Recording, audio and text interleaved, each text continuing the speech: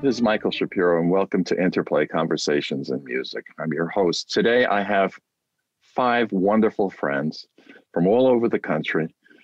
Carolyn Watson in Kansas City, and my God, Jim Allen Anderson somewhere in Delaware, we think, right? Yep. That beautiful house of yours. Thank you. My God. And Matthias Elmer in Virginia.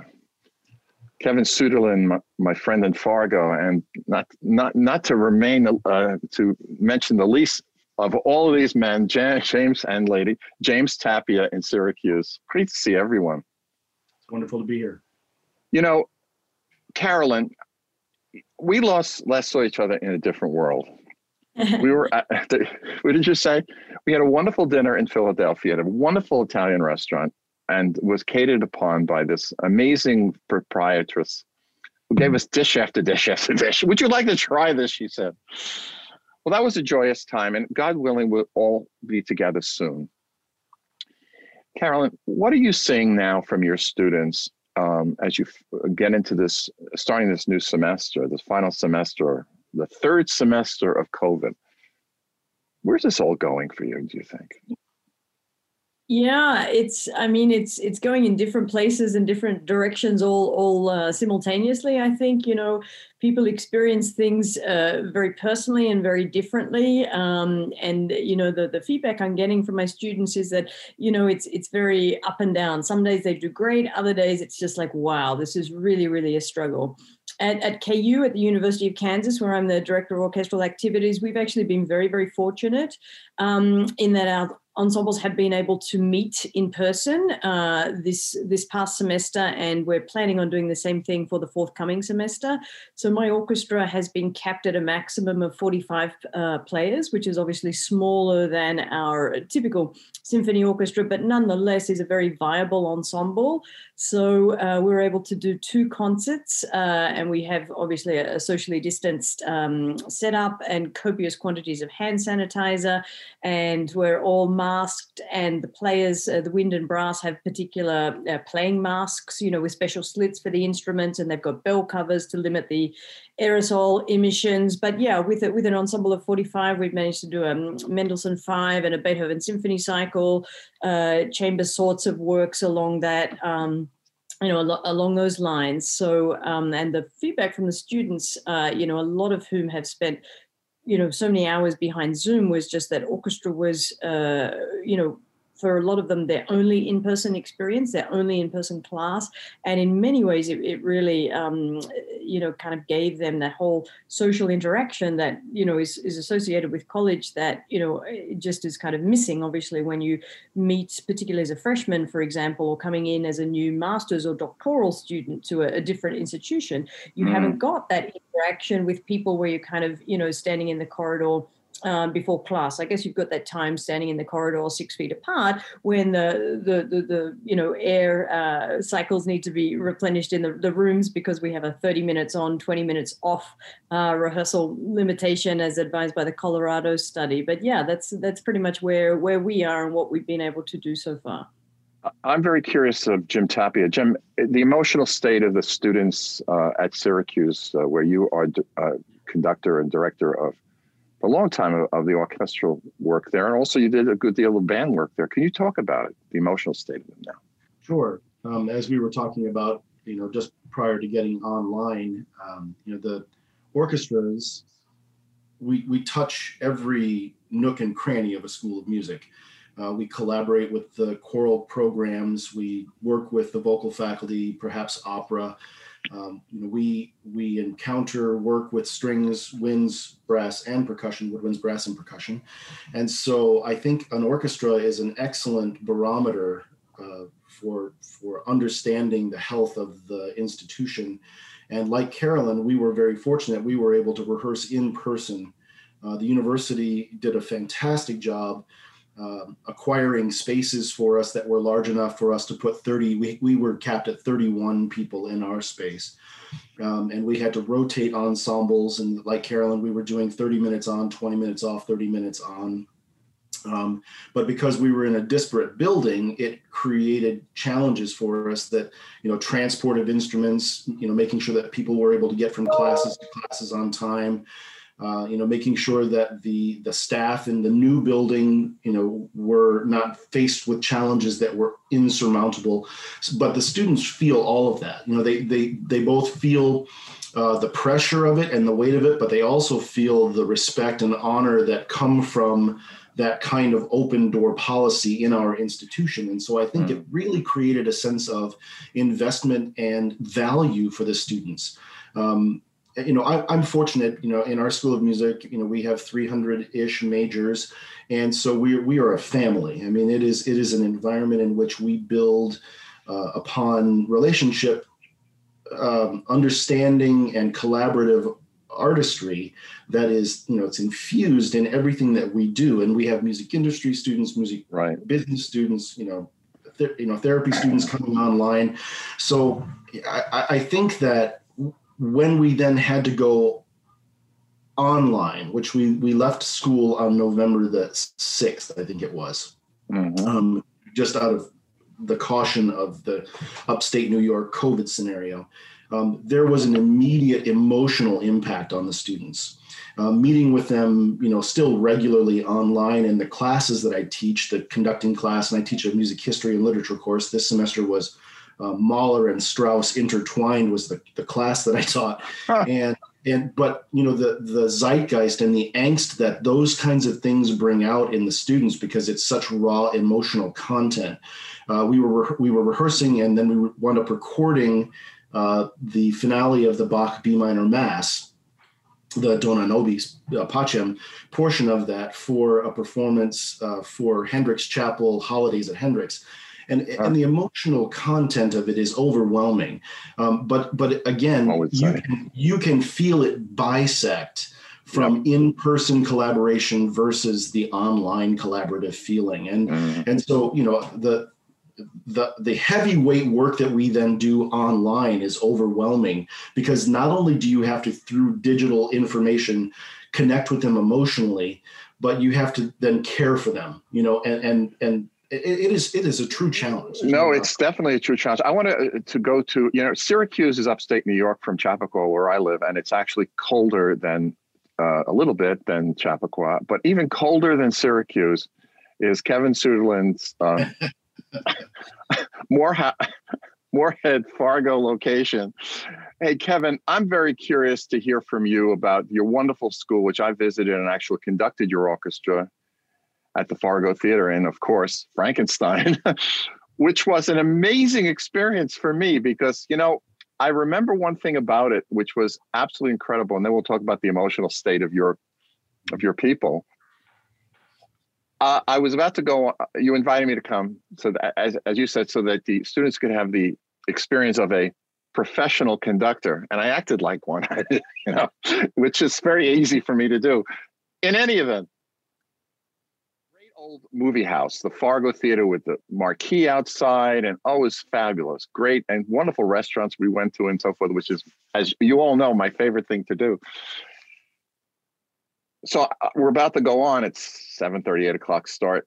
And your manager, wonderful guy, comes back and said, Michael, we can't start. There's a problem. I said, what's the problem? He says, there's a line down the street. Words to my ears, wonderful thing. And it was beautiful weather there in Fargo. But I'm very curious, Kevin, if you could talk about coming off of what you've just heard from these folks.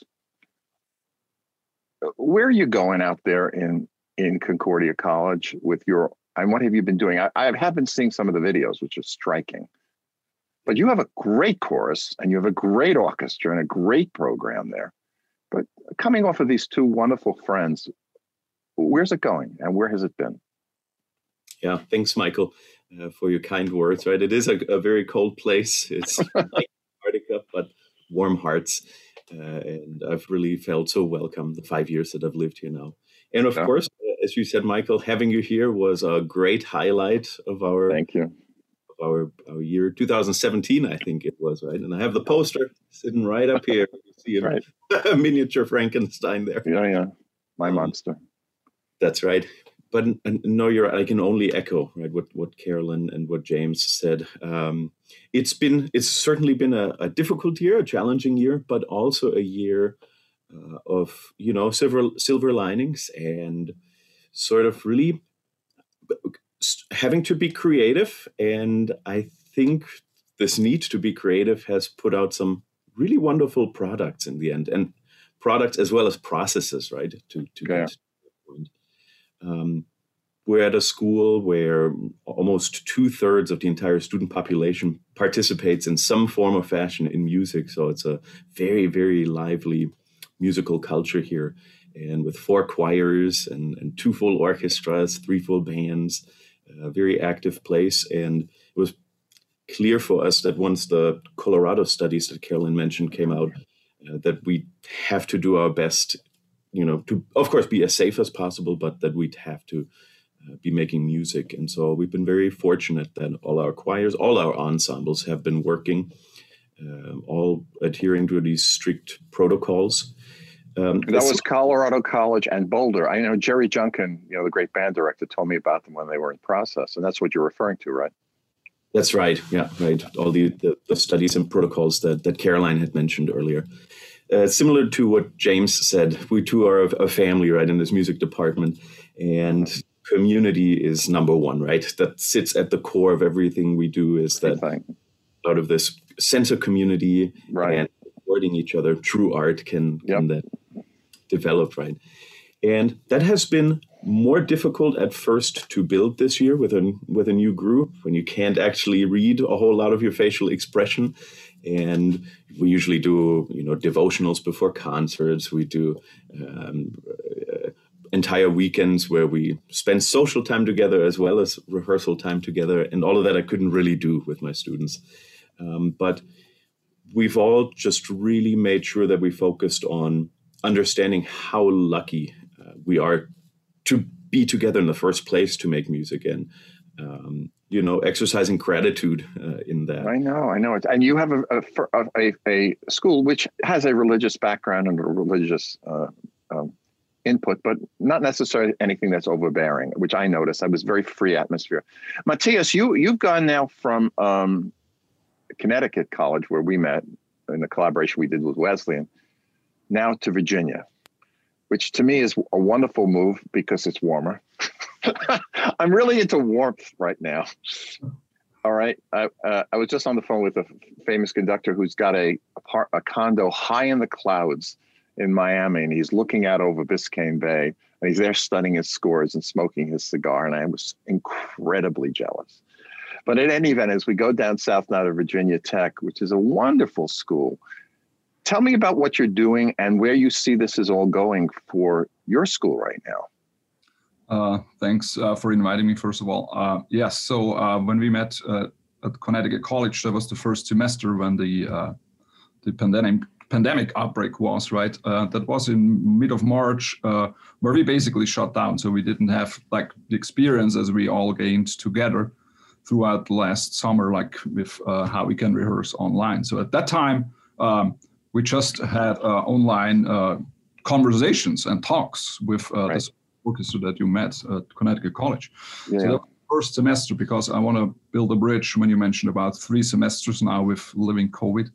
And then the second semester, so in the meantime, in the summer, I moved down to Virginia, as you mentioned, to Blacksburg. And it's now basically halfway through, because I studied together with Kevin in Memphis.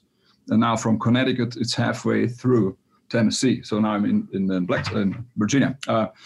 And that was the first semester. So we did all these studies over the summer, like how we can have the ensembles online. So we did a lot of research, up to 20 musicians at the same time without delay. And we really prepared for that. But then, as all of you mentioned, I also got very lucky. So I'm the director of orchestral activities here. And we had strings in person. So no winds and no brass. They were rehearsed outdoors until November. So I was very lucky with that. Now the third semester looking ahead, which starts next week, we have been able to get access to a huge Commonwealth ballroom. So now I can have actually full orchestra up to 49. So you see, each semester is going forward, and I really see a light at the end of the tunnel. I'm shifting now to Delaware to Jim Anderson. James Allen Anderson, my dear friend from so many years. James, look, I'm very curious about, because I've been to your situation there, have not yet been to Kansas City and to Virginia or Syracuse. I couldn't come up that time. I'm sorry, Jim. But I have been, of course, to Concordia. But you have a beautiful facility at Delaware. Do you have any such luck to have it like Matthias just mentioned to rehearse your wonderful orchestra in a larger space? Yeah, well, thank you, Michael, for having me. And I just would echo the same comments that my colleagues here have made. We have a challenge. It's been an interesting situation for me personally, because I was on sabbatical in the fall of 2019. And then when I came back in the spring of 2020, we had about 4 weeks of rehearsal when everything shut down. And we were about a week away from a performance of Respighi, Pines of Rome, 95 in the orchestra, and everything just, the halt came so quickly that we had literally just a few days to try and pull music together and things like that. And then, I think all of us in the School of Music just scrambled to figure out what does that mean for the balance of that spring semester. Right. And over the summer, we went through all the studies as well. And I made the determination for the fall of 2020 not to meet in person. I just felt like there was too many unknowns, and it was better for us to err on the side of caution. Some of my band colleagues, they tried to create some experience, but they were limited to 8 people, and they had to be at least 20 feet distance. And that created all sorts of challenges as well. What the orchestra program did for the fall was focused instead on an optional repertoire survey of sorts. And we did a diversity and inclusion repertoire, which was coming off of all the social unrest and those really important protests that took place over the summer. I want to get to that in a second. Well, that was really interesting because the format, which I think in some ways, some aspect of it is here to stay, this idea of the digital meeting and Zoom conferencing, actually led to some really dynamic conversations with the students about the repertoire and a way to get to know them a little bit more on a personal level than can take place in a structured rehearsal of 90 people. Good. And so I think that was one of the positive things that came out of it. But, there's no substitution for making music in person. Our chamber music program in the fall actually thrived in working together with, in smaller chamber groups and quartets and quintets, things like that, helped. But, in the orchestra world, we have this canon of 400 years of phenomenal music and new music coming every day. And then this diversity, inclusion, awareness of repertoire that has been on the fringe for far too long. Okay, Jim, Tapia. I will go from James Allen Anderson to James Tapia, and I'm going to jump around if everybody doesn't mind. Carolyn, you're next. James, the New York Philharmonic just put out, a while before this was going on, 19 commissions to 19 women to write short pieces, which I have to tell you, I find offensive, not for the 19 women involved, but the fact that they have to write short pieces. Yeah. Which I find insulting. If 19 women wanted to write 19 symphonies or 19, grand pieces, why not? But they're restricted to this. We can only include you on this program if your piece is 3 to 5 minutes. What do you think about that? I think that the myopic vision that we have currently on diversity and inclusion is going to create unbelievable backlash. There are members in my own community who are asked to be on certain search committees because they are Latino or African American, Black, and BIPOC, and they feel it. They feel the weight of it. They feel it's not an insult, but they feel the isolation of being in that experience. And so many composers, I think, are now being pointed out as the unique herald of the Black, of the Latino, of the female, of the and it is. I think it is incredibly challenging, and the doors need to be thrown wide open, and those commissions should have been left wide open. you know, and it takes someone of real integrity and authority, someone like Julie Giroux. You know, she gets a commission and then she writes whatever the hell she wants, right? I mean, good for her. It's just who she is, and the way it should be, I think. Okay, Carolyn, what do you think? Jim, I'm sorry to jump, but I'm going to jump around now. Carolyn, what do you think about all of this? I'm very curious. I think it is an issue that, you know, we as an institution, we as conductors, we as composers, we as you know, people involved in the classical music world are grappling with, are struggling with, and are figuring it out, you know, as we go along, basically. And there are obviously a number of initiatives going on. And there's certainly a heightened degree of awareness with regard to inclusivity and representation, which I think is a first step and is super, super positive. But yeah, and I guess I sort of maybe perhaps bring a perspective as a, you know, female conductor in what's obviously still a very, very male-dominated sort of profession.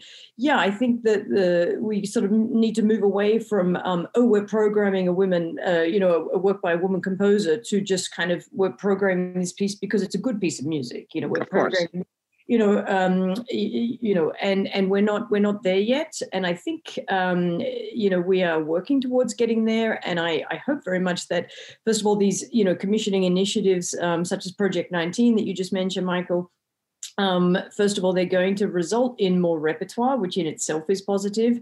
And, you know, that's going to expand the canon, and that's going to give us as conductors more of an opportunity to program these works and, you know, to have them sort of, you know, at our fingertips, as it were, when we're looking to you know, put programs together. With respect to, you know, it potentially being offensive, I don't know, I guess I totally understand where you're coming from, but as a composer, I'm sure you recognize, you know, when somebody wants you to write a 3 to 5 minute piece, it's certainly much cheaper for the commissioning organization than when they want you to write a 30-minute piece or an hour and 30-minute piece. So I don't know whether it's, you know, financially driven. I don't know whether it's perhaps a pragmatic thing, in that, you know, the New York Philharmonic likely recognizes that audiences tend to be quite conservative. And, you know, they're perhaps going to be open to hearing a fanfare, a work by Jennifer Higdon, before they're going to be open to hearing a symphony. So perhaps, you know, we might not necessarily know, but there may be a longer term strategic goal in mind, whereby this project, for example, could initiate audiences, for want of a better word, and show them composers that they might not necessarily be familiar with, and then perhaps a few years down the track, you know, it will be possible to move on to, you know, longer works, larger scale sorts of works. Turning to Matthias. Matthias, do you see any value in what's being done, or do you have any other opinions on this? I'd be very curious. I totally see value in this, because Kevin and I, we just finished Conducting Academy for the second time, and that's a big component about diversity and inclusion. And that certainly has been a benefit for us in the COVID time, to really focus and thinking about how to be creative, what to program. And this decision with New York, I think that's going into the right direction, because we have been seeing numbers which have been quite shocking, especially from major orchestras, not only in the United States, who barely had any underrepresented composers over their history. And there are a little bit smaller orchestras, but have been 70% of underrepresented composers and female composers. I think that's really something which needs to improve. And that's a step, I think, into the right direction. I'm talking about Chicago Symphony, Philadelphia. They're just very conservative, as you mentioned. Well, Chicago remains that way. Philadelphia brought in women composers, also women of color and so forth, instantly, within a week. Yeah. And I'm very familiar with their programs, because I've spoken at length with Yannick, for example, before this all came down. This is a very interesting development, but it's not new. I will tell you this in my experience, because at almost 70, I can tell you I experienced things like this in the 60s, not with women composers or black or brown composers, not at all. but with a certain group of composers who were able to get in and then they were cut out. Or at the Philharmonic, which is my home orchestra, bringing in a Latino woman to be the interface, Tanya Leon, in the late 90s for Kurt Masur. But did Kurt Masur ever conduct Tanya Leon or any of the pieces she recommended? I don't think so. So these organizations dealing with profit are very different than what you are or what you're doing in the schools. So Jim Anderson, in Delaware, where you're not mandated to do anything because of making money and conservative people sitting there, how do you foresee going forward, briefly, and then I'll ask the same question of Kevin, to make this progressive push have meaning? And this is my big thought, and I ape somewhat what Jim Tapia just said. I have to, in the jazz terms, be sent by the music, S-E-N-T. If it comes from a green blob from Mars, if that green blob from Mars can write a great piece, my God, I want to do it. Jim, speak to this, please. Yeah, no, I would just say that academic freedom comes, which is a great luxury, comes with a huge responsibility. And we take a real pedagogical approach to the programming here. And we have 4 orchestras that do a variety of different styles and genres of music. Right. And so that's also a luxury. But I think my main focus as the director of orchestral activities is to make sure that the students are exposed to masterworks as well as new works. This idea of diversity inclusion is an important component of that.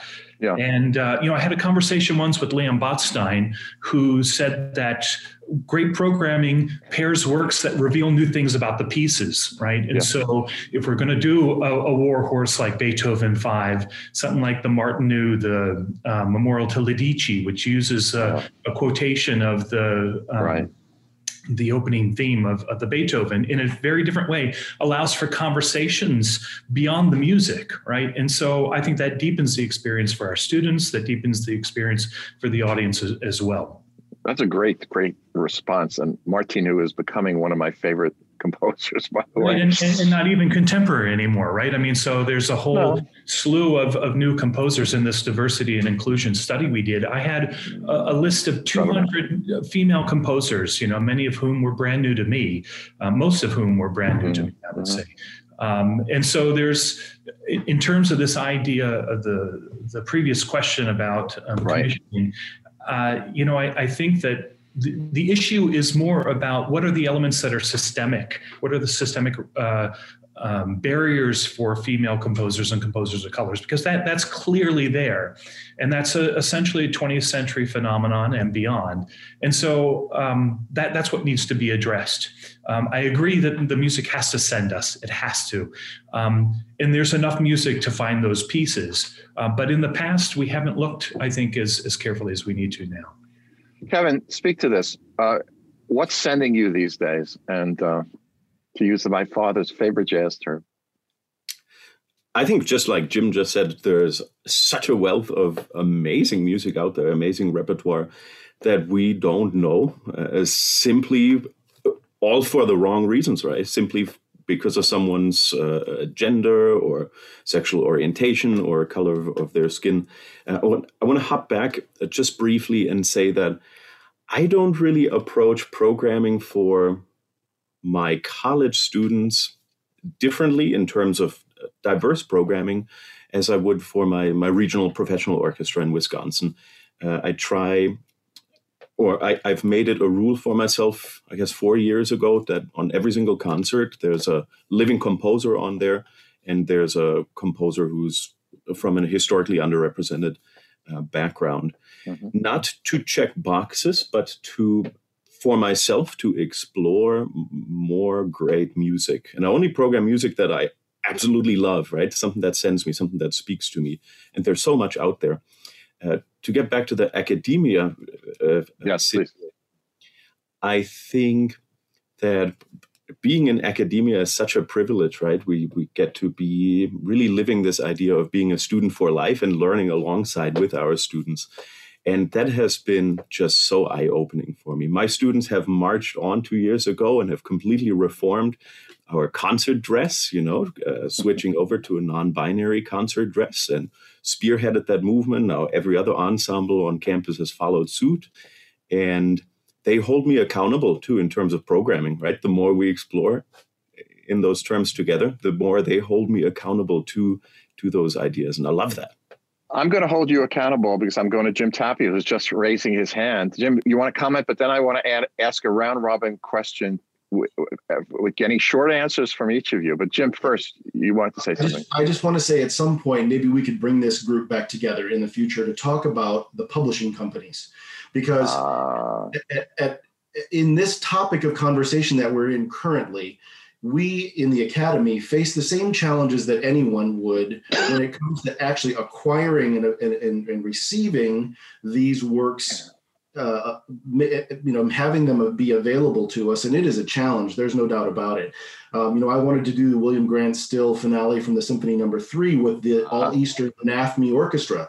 And we can't get it. We can't get it from anywhere, not from the William Grant Still Foundation, nor from its publishing company. So, so now we're doing Hindemith March instead, and it's wonderful music, but those are not the kinds of challenges that we should be having at this point. And okay. So, you have just raised something which I have heard twice in 1 month from two very well-known conductors who have major orchestral experience and world-renowned people. They cannot get this piece. They cannot get that piece. I self-publish, have my entire life.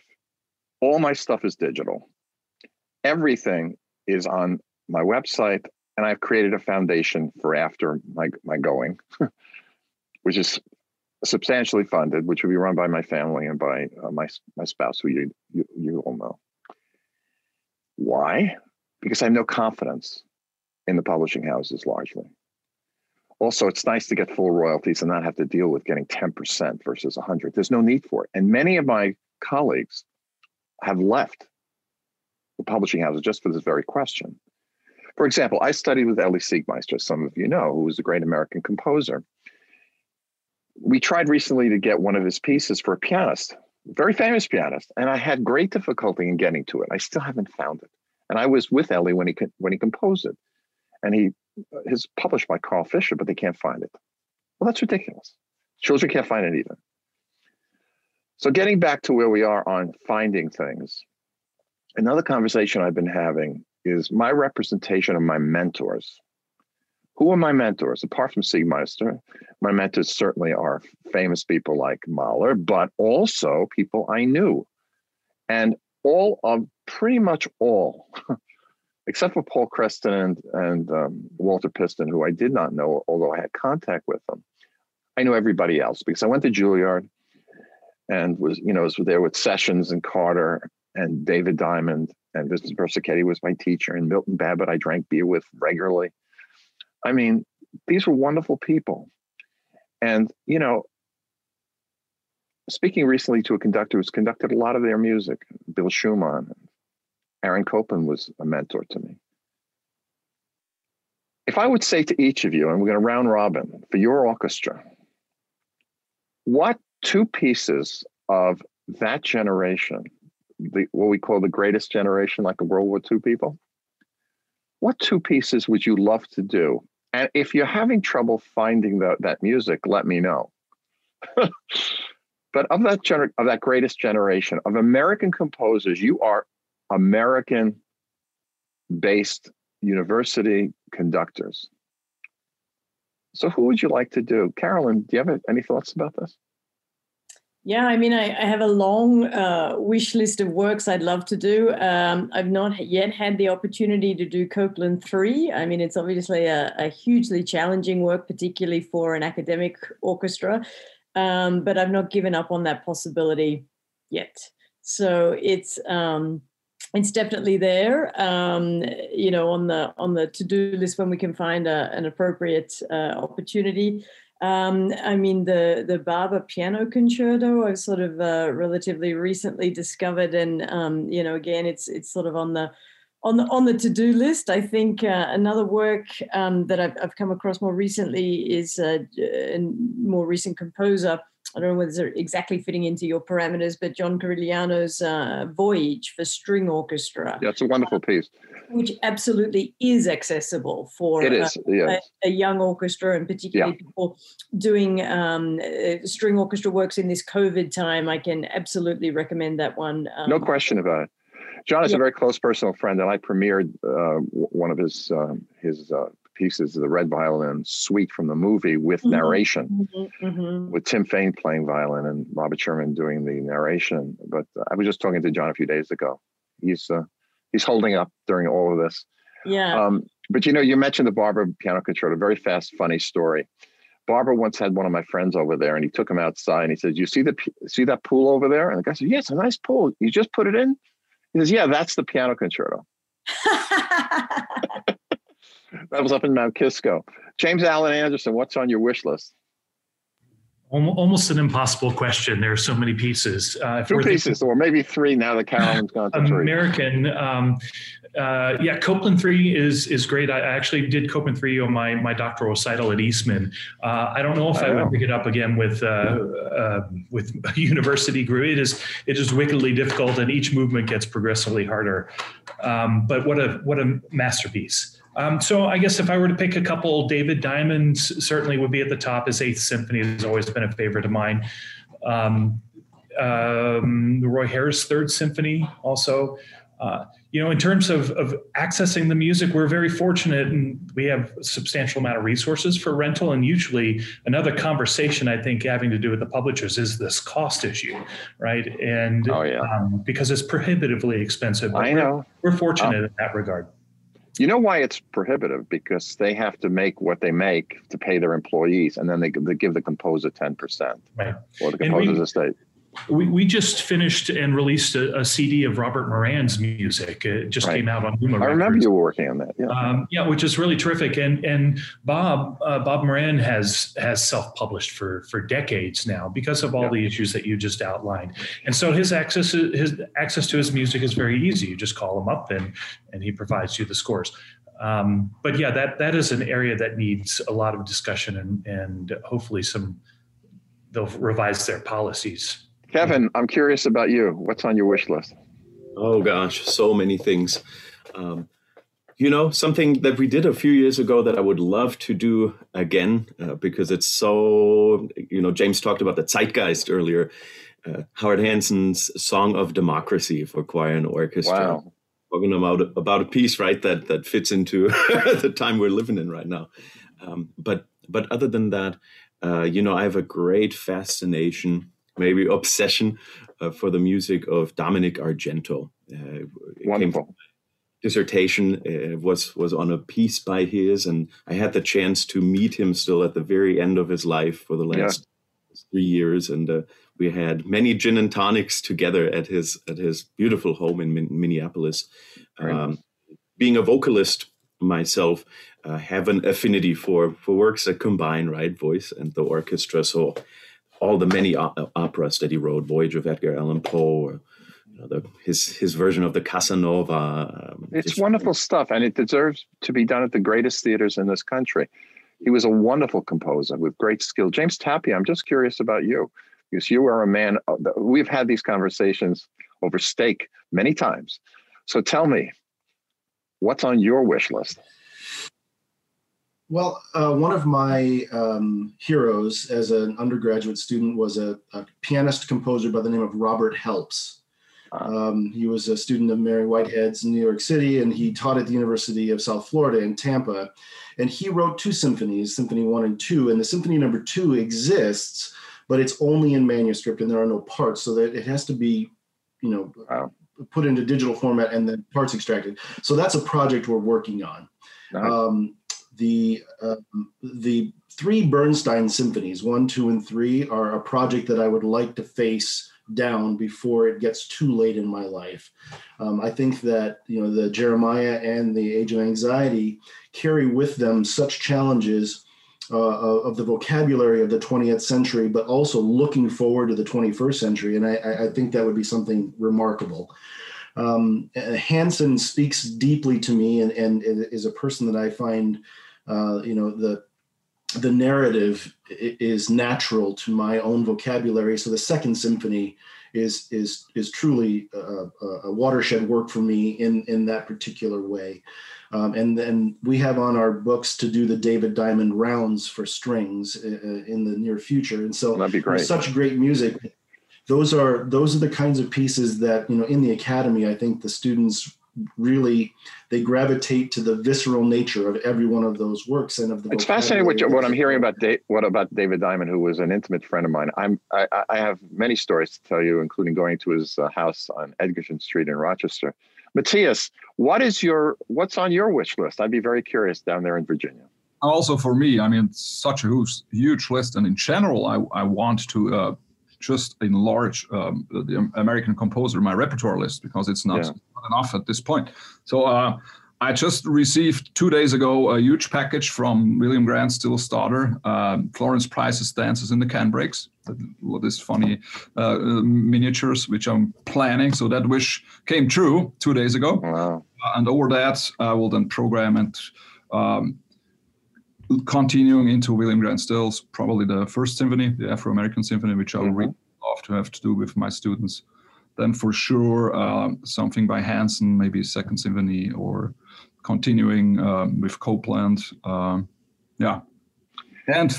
to not forget Michael Shapiro at once. Please. Well, I have a new violin concerto I'm going to talk to you all about with Tim Fain, which is being done by 3 major orchestras and recorded on Naxos, but not being done in the universities yet. So perhaps we can talk. I'm sorry, Matthias, who is that? Who are you talking about? the guy you have steak with, Jim. So you're buying next time. Bookbinder soup. Remember the bookbinder soup that we had? So oh my God, was that good, folks? We can talk for hours, and maybe we will after this is over. But I want to talk to you, but lastly, and come back to me in 2 sentences, because there's just 5 wonderful people on this with me. I asked this question recently of my friend Gerard Schwartz, who's really a champion of all of the music you're talking about. And he recorded all of it with Seattle and Liverpool and All-Star Orchestra. He's such a leader in this, like Kusevitsky was. And I asked Jerry, what makes certain music last? New music. Like you're talking to a living composer, as you know, a very passionate one. What will make any of our music last and other music not last? So in a paragraph or less, I start with you, James Alan Anderson. What do you think? Oh, I got to go first. I don't know if that's answerable, frankly, in the present. I think great works of art need the crucible of time to be performed, to be experienced, because otherwise it's very subjective. It's very subjective. I'm going to subjective because this is at almost 70. It's having lived through COVID-19 pneumonia and been in the hospital. It's something I think about. Okay, what makes certain music last? You can go there and just say crucible of time. It's not enough, Jim. Well, I'm pushing you hard. Yeah. Tell me what's going to make, why is one piece of C.P. Bach lasting and the rest of it not? Or one piece of David Diamond, like Rounds. Why is that still relevant? I'm asking, why does that make it? And maybe David's piece that he wrote for Ravel doesn't. I'm not saying that this is true. And I had conversations with every one of these guys, by the way. Right. No, I just think that there are too many facets that are involved in that decision, right? It's got to speak to you personally. We were talking a little bit, and I won't go too long, but we were talking a little bit about programming. And I wrote my dissertation on concert programming. And there's no way to define what is a great program. That's too subjective. But what we can agree upon are certain criteria that are valid criteria for putting works together. And so maybe talking about lasting. Don't go too far. I'm going to pin you down, James Alan. I'm trying to bring it back in here, but I think the idea of appreciating a singular work has to be the culmination of all these different criteria. Okay. And it's different for every single person. Okay, I'm just curious what Matthias thinks about this. Matthias, what makes a work get under the listener's skin and future listeners' skins? And remember, there are composers like, many pieces of Halevi or name a composer in that century. Who was the most, Matthias, you remember that German-French composer who wrote those big operas like Prophète and Africaine? Yeah. You know what I'm talking about, right? Meyerbeer, right. Meyerbeer. How many Meyerbeer operas are you performing these days? And he was the most successful composer of his period. Brilliant money. So much so that Wagner wrote Judaism in Music, was so offended, and he was, you didn't give me enough money, Meyerbeer. Why didn't you do that? And then he turned on him.